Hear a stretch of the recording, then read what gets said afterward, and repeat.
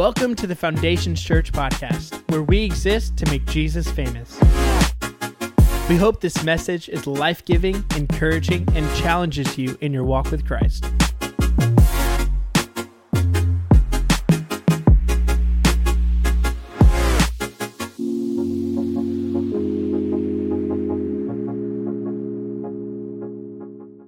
Well, good morning, Foundations Church. How you doing today? We good?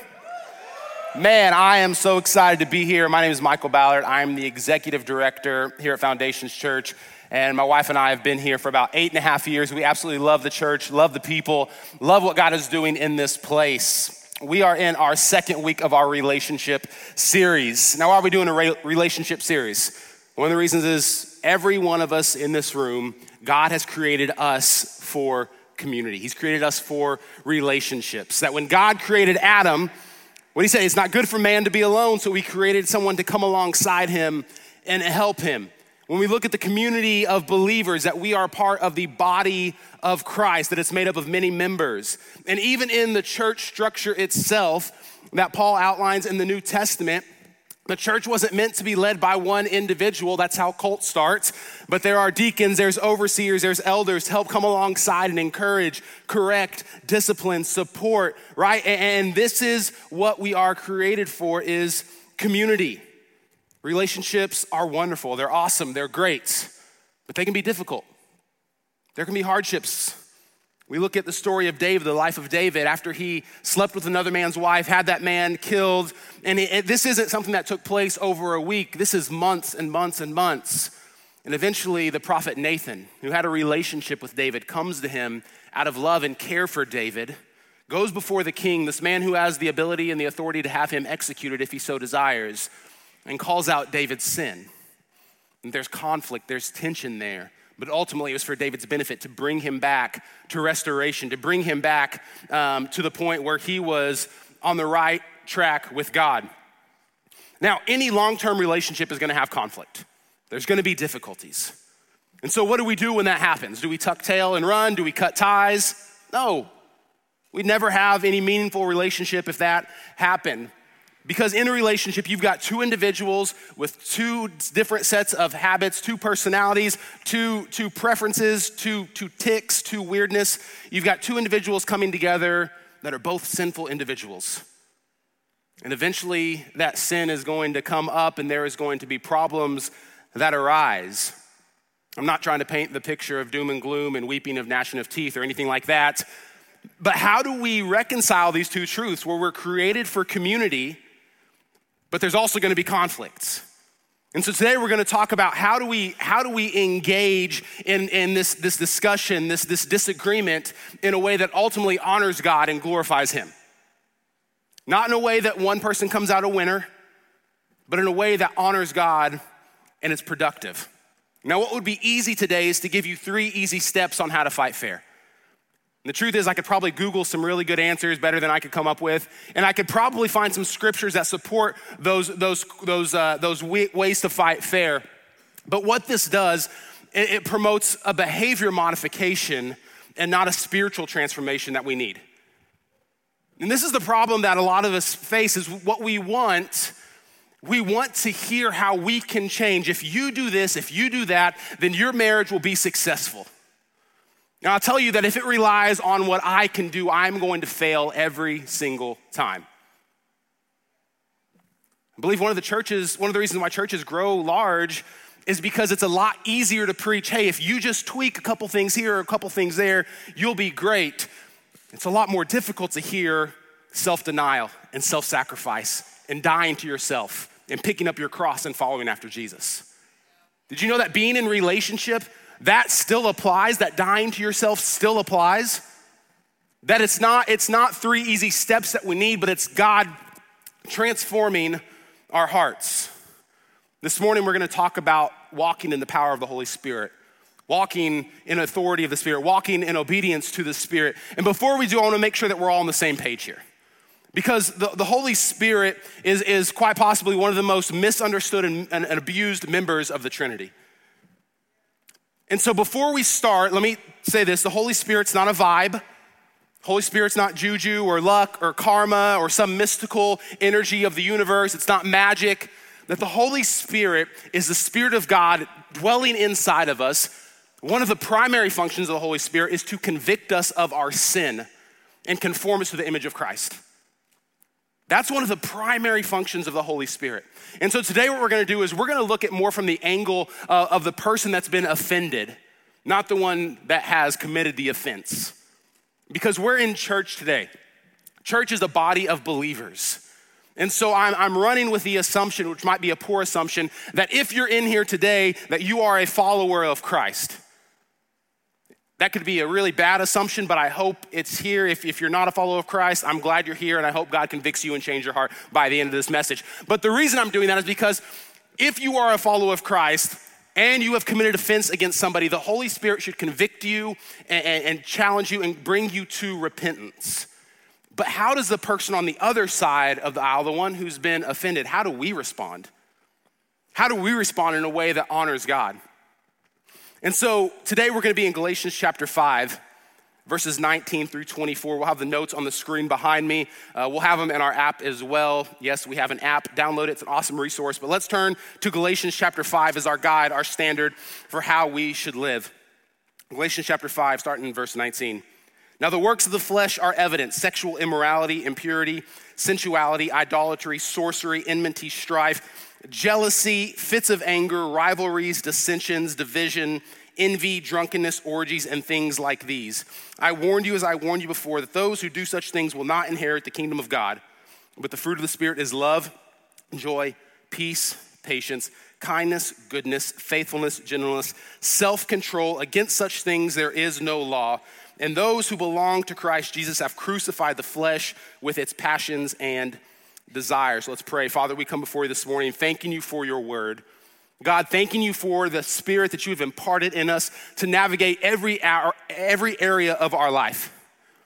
God, I pray that as we are here today, you would open up our ears to hear and open up our hearts to receive what you would have for us today.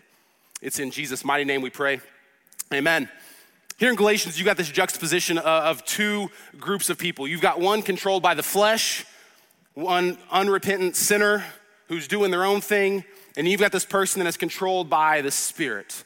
One who Paul says has crucified their sinful, selfish desires. And the Holy Spirit, like I said, works in every area of our life. And today we're gonna talk about it from the area of conflict resolution. Because for a lot of us, our marriage looks a lot like verse 20 in Galatians chapter 5, that it's full of enmity, strife, jealousy, fits of anger, rivalries, dissensions, divisions. Some of you, that describes your home. It's a war zone. It describes your relationship. People lobbing bombs at each other, just trying to cut each other down. Man, if you're living in obedience to God, that shouldn't be evident in your life. That shouldn't be evident in your relationship, that you need the power of the Holy Spirit to convict you and to change you. Don't look at your spouse and nudge them, because the Holy Spirit needs to change you as well.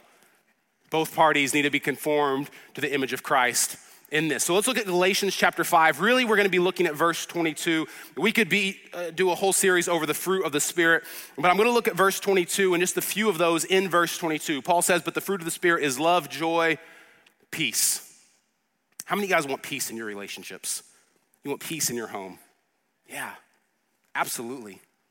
Can I tell you, before you have the kind of peace that Paul is talking about, peace first flows vertically, and then it flows internally and extends horizontally. What I mean by that is a lot of us have this connotation that before we committed our life to Christ, before we walked in obedience to Christ, that we're all God's children.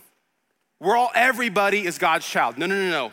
Only those who have expressed faith in Christ are children of God.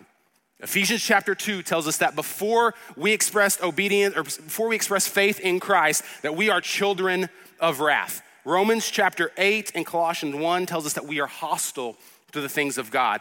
Romans chapter 5 and Philippians 3 tells us that we're enemies of the cross of Christ. But when you express faith in Christ, when you believe in Jesus and submit your life to him, you are now adopted as a child of God. And that hostility that we once were experiencing, we are now at peace with God.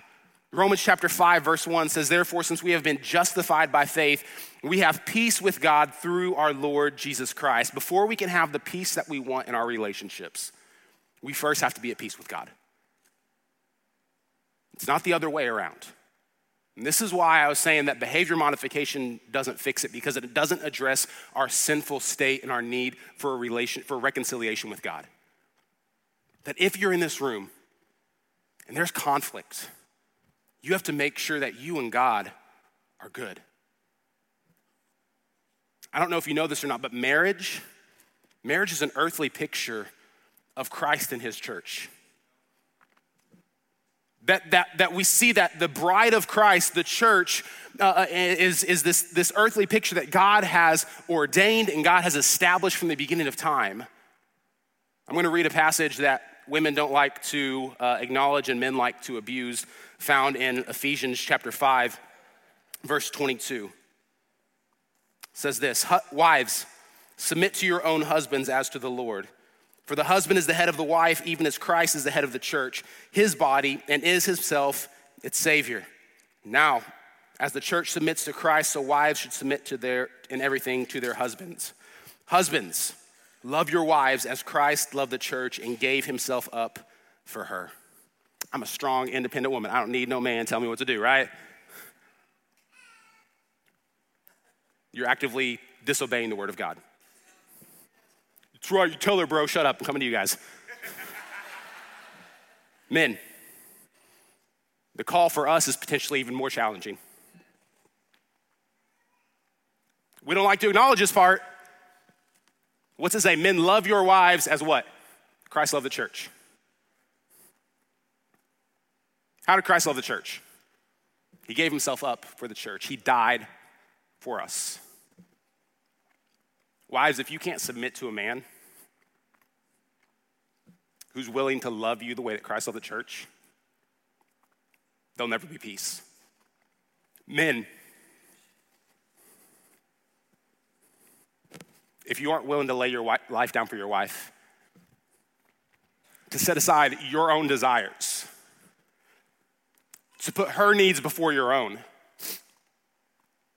why would she submit to you in the first place? And there'll never be peace in your relationship. That our marriages are meant to reflect Christ and his church. Is there division? Is there dissension? Is there strife between Christ and his bride? No, absolutely not. John chapter 17, verse 8 through 11, Jesus is praying a specific prayer for a specific group of people. He's not praying for everyone in general. He is praying for believers right here. And I want you to listen to what he says. John chapter 17, verses 8 and 11. For I've given them the words you gave me, and they have received them and have come to know the truth that I came from you, and they have believed that you sent me. I am praying for them. Who? Those that believe. I'm not praying for the world, but those whom you have given me, for they are yours. And all mine are yours, and all yours are mine, and I am glorified in them. I am no longer in the world, but they are in the world, and I am coming to you, Holy Father. Keep them in your name, which you have given me, that they may be one, even as we are one. That there is no disunity in the Godhead. There is no disunity between God and Christ and his church. And when we enter into relationships, when we enter into marriage, it's not two people traveling the same path. No, Matthew chapter 19, verses 5 and 6, Jesus says this, therefore a man shall leave his father and mother and hold fast to his wife, and the two shall become one.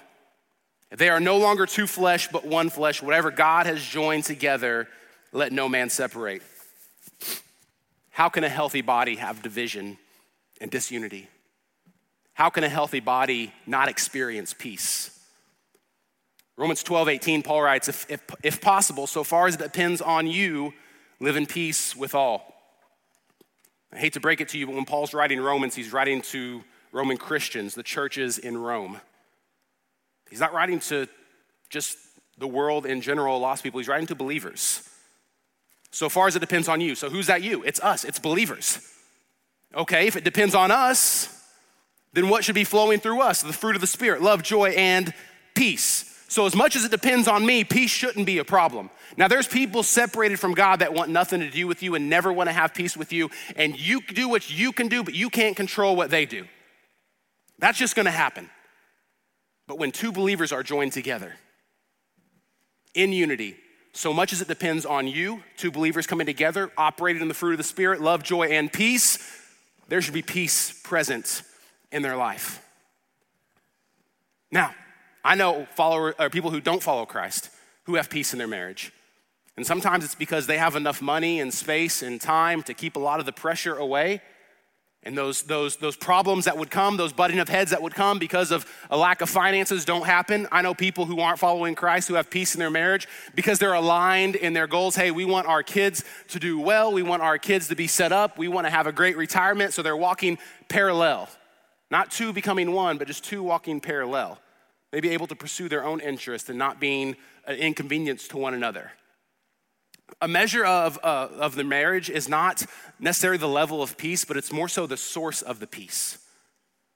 Where is that peace originating from? Jesus in the Last Supper, in John 14:27, he says, "Peace I leave with you. My peace I give to you." Listen to this, not as the world gives. He's acknowledging that people can have peace that don't believe. But he's saying this peace is different. This peace is different. Not as the world gives, do I give to you. Let not your hearts be troubled, neither let them be afraid. What Christ is talking about, he's talking about a peace that comes from a union with God that's unlike anything this world has to offer. A peace that passes understanding, a peace that guards our hearts and our minds as we walk in Christ Jesus, as we operate in the fruit of the Spirit. That true peace can only come through reconciliation with God, through the work of Christ on the cross. We go from being enemies of God to being aligned, to being adopted as children. And that if you want peace with your family, if you want peace with your spouse, you first have to have peace vertically with God, and then it extends horizontally and internally to those around you. Man, peace sounds great, but you know what we really need first? Is we need the source of peace flowing into our life. Verse 22 goes on to say, but the fruit of the Spirit is love, joy, peace, and patience. Let me tell you, be patient. You're not as perfect as you think you are. This Greek word of patience is makrothumia. It's this forbearance, this long suffering, this ability to be taken advantage of, to be hurt, this ability to be wronged again and again and again and not become angry. Paul writes in 1 Corinthians 13, love is what? Patient. And the weird thing about these two words, love and patient, is they're both virtues, as Paul is writing this, that are only tied to believers. This agape love, this self-sacrificial love, has this ability to suffer long and not lash out. Now, what Paul is doing in the ancient world is that Aristotle taught that the highest good is to lash back out for the smallest inconvenience, the smallest insult, the smallest hardship. That was the best thing you could do. And Paul is saying, no, we are no longer like the world. That we don't lash out, but we are patient. When we read this word in the New Testament, this word patient often refers not to events or circumstances, but also often refers to individuals. That we're patient with one another. That this agape love that only flows from God produces this makrothumia, this patience that only flows from God. This is what we need to understand. It's not about changing a few things in your life. It's about a spiritual transformation that's brought about by the power of the Holy Spirit. Paul reminds us that this is possible in Galatians chapter 5. Why? Because we've crucified our sinful desires. In Galatians chapter 2, he says it's no longer me, but Christ living in me that's able to make these things a reality. I want to look at a story in Acts chapter 7. Stephen, the first martyr in the church. Acts chapter 7, verses 57 through 60. But they cried out with a loud voice and stopped their ears and rushed him. And then they cast him out of the city and stoned him. And the witnesses laid down their garments at the feet of a young man named Saul. And as they were stoning Stephen, he cried out, Lord Jesus, receive my spirit. And falling to his knees, he cried out with a loud voice, Lord, do not hold this sin against them. And when he had said this, he fell asleep. Man, Stephen's last words weren't, God's gonna get you. He wasn't cursing at him. He wasn't making fun of him. Oh, you call that a throw, sissy, right? He wasn't doing any of that. He said, God, forgive them. This patience to the extreme, not lashing out at those who are actively killing him. Where does this patience come from? I tell you, it's in the very nature of God to be patient. We look at 2 Peter 3:9. The Lord is not slow to fulfill his promise, as some count slowness, but is patient toward you, not wishing that any should perish, but all should reach repentance. That it's God's patience that has given humanity time and time and time and time again to come to a saving knowledge of Jesus. That Jesus hanging on the cross, being rejected by the ones that were in desperate need of a Savior, said, Father, forgive them, they don't know what they're doing. From the beginning of time, Adam and Eve, God has been continually sinned against, continually rejected, insulted, and for thousands and thousands and thousands of years, instead of unleashing wrath upon humanity, oh, God has wrath. Yeah, you better believe he does, but he's holding it back, being patient. Wanting us to come back to a knowledge of him. And this patience that we're so stingy with, we often expect others to freely extend. We say, man, how can I have this kind of patience? You can't. But the power of God working in you can. We see Stephen saying, Father, forgive them. They don't know what they're doing. Don't hold the sin against them. But we aren't even patient when we're offended in the slightest. When's the last time someone tried to actively kill you? Man, maybe instead of trying to lash out, we say, God, give me patience. Rely on the Holy Spirit and not ourselves. Man, we have sinned against, we have been forgiven of infinitely more than we will ever be asked to forgive. Do you guys catch this? This cosmic treason, if you will, that we've committed against God. It's infinitely more than we will ever be asked to forgive. Maybe operating in the fruit of the Spirit, the power of God working inside of us is the way we should live our lives and not try to just find 3 easy steps on how to fight fair, but rely on God to change us from the inside out.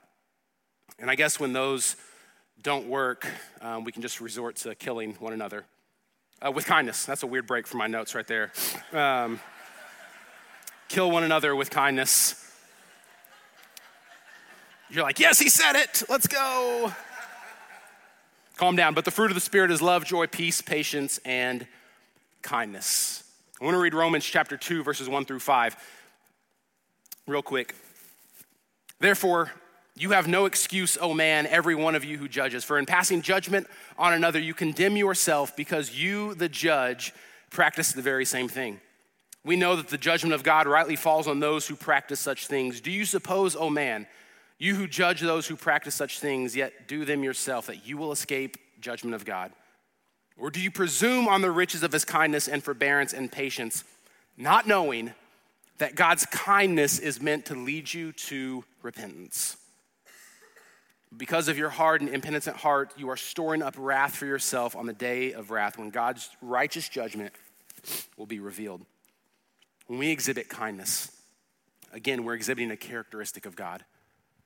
We look at Psalm 145:17. The Lord is righteous in all his ways and kind in all his works. Proverbs 21:21. Whoever pursues righteousness and kindness will find life, righteousness, and honor. Michael, I haven't cheated on my spouse. Okay. But are you perfect?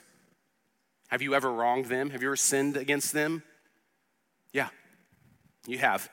And this is what Paul is saying in Romans chapter 2. You who want to pass judgments, you who want like justice. No, I want this right to be wronged. God, I need you to do something in their life so they get the picture of not to do that again.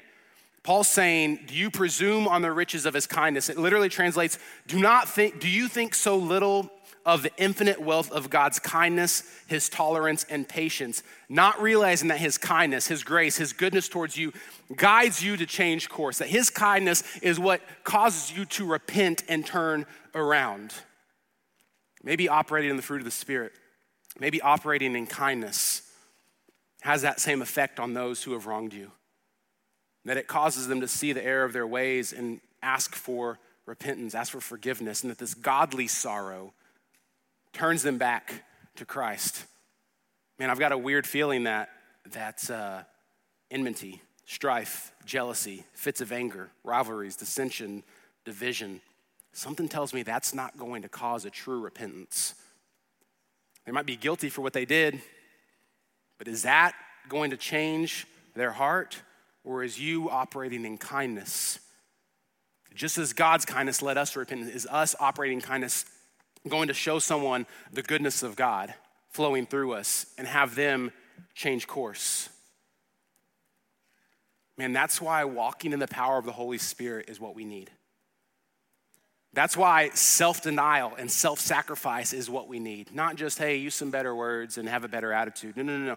We have to understand where that change comes, because as we walk in the power of the Spirit, man, our lives are conformed to the image of Christ and our behavior follows suit. And so often we want to put it the other way around because we don't really want to die to ourselves. If you don't really want to die to yourselves, you're never going to have true peace. You're never going to be able to operate in patience. You're never going to be able to operate in kindness. Why? Because you are trying to do it on your own and not rely on God working through you. Disagreements are going to happen. You're going to offend one another. It's not a matter of if, but when. Man, we're fallen, sinful people trying to grow closer and closer to Christ each and every day. Next time someone wrongs you and you want to lash out, you want to find fault, think of Galatians 5. The fruit of the Spirit is love, joy, peace, patience, kindness, goodness, gentleness, faithfulness, and self-control. Next time you're offended and you're waiting for your spouse to come home and you've got a list, don't act like you don't do it, and you're about to wreck their world, right? You're about to cut them down to size. Like you've got these sound arguments. Like if you had debate in high school, your debate teacher would be proud because you have backed up all of your arguments with examples and your laundry list. As soon as they walk in the door, you're like, here we go. The fruit of the Spirit is love, joy, peace, patience, kindness, gentleness, faithfulness, self-control. Are we trying to operate in our own terms, or are we trying to operate in the power and the work of the Holy Spirit? Man, are these fruit evident in your life? If I spend enough time around you, I could probably tell. Jesus says that a good tree bears good fruit. You can tell a tree by the fruit that it bears. So if I spend enough time around you, I could probably tell where you are. Are you just talking the talk, or are you actually walking the walk? So instead of me having to spend time with, 1,000 people today, maybe you judge for yourself by answering some of these questions. Do you spend time in prayer? Do you spend time reading the Word of God? Do you enjoy worshiping together corporately?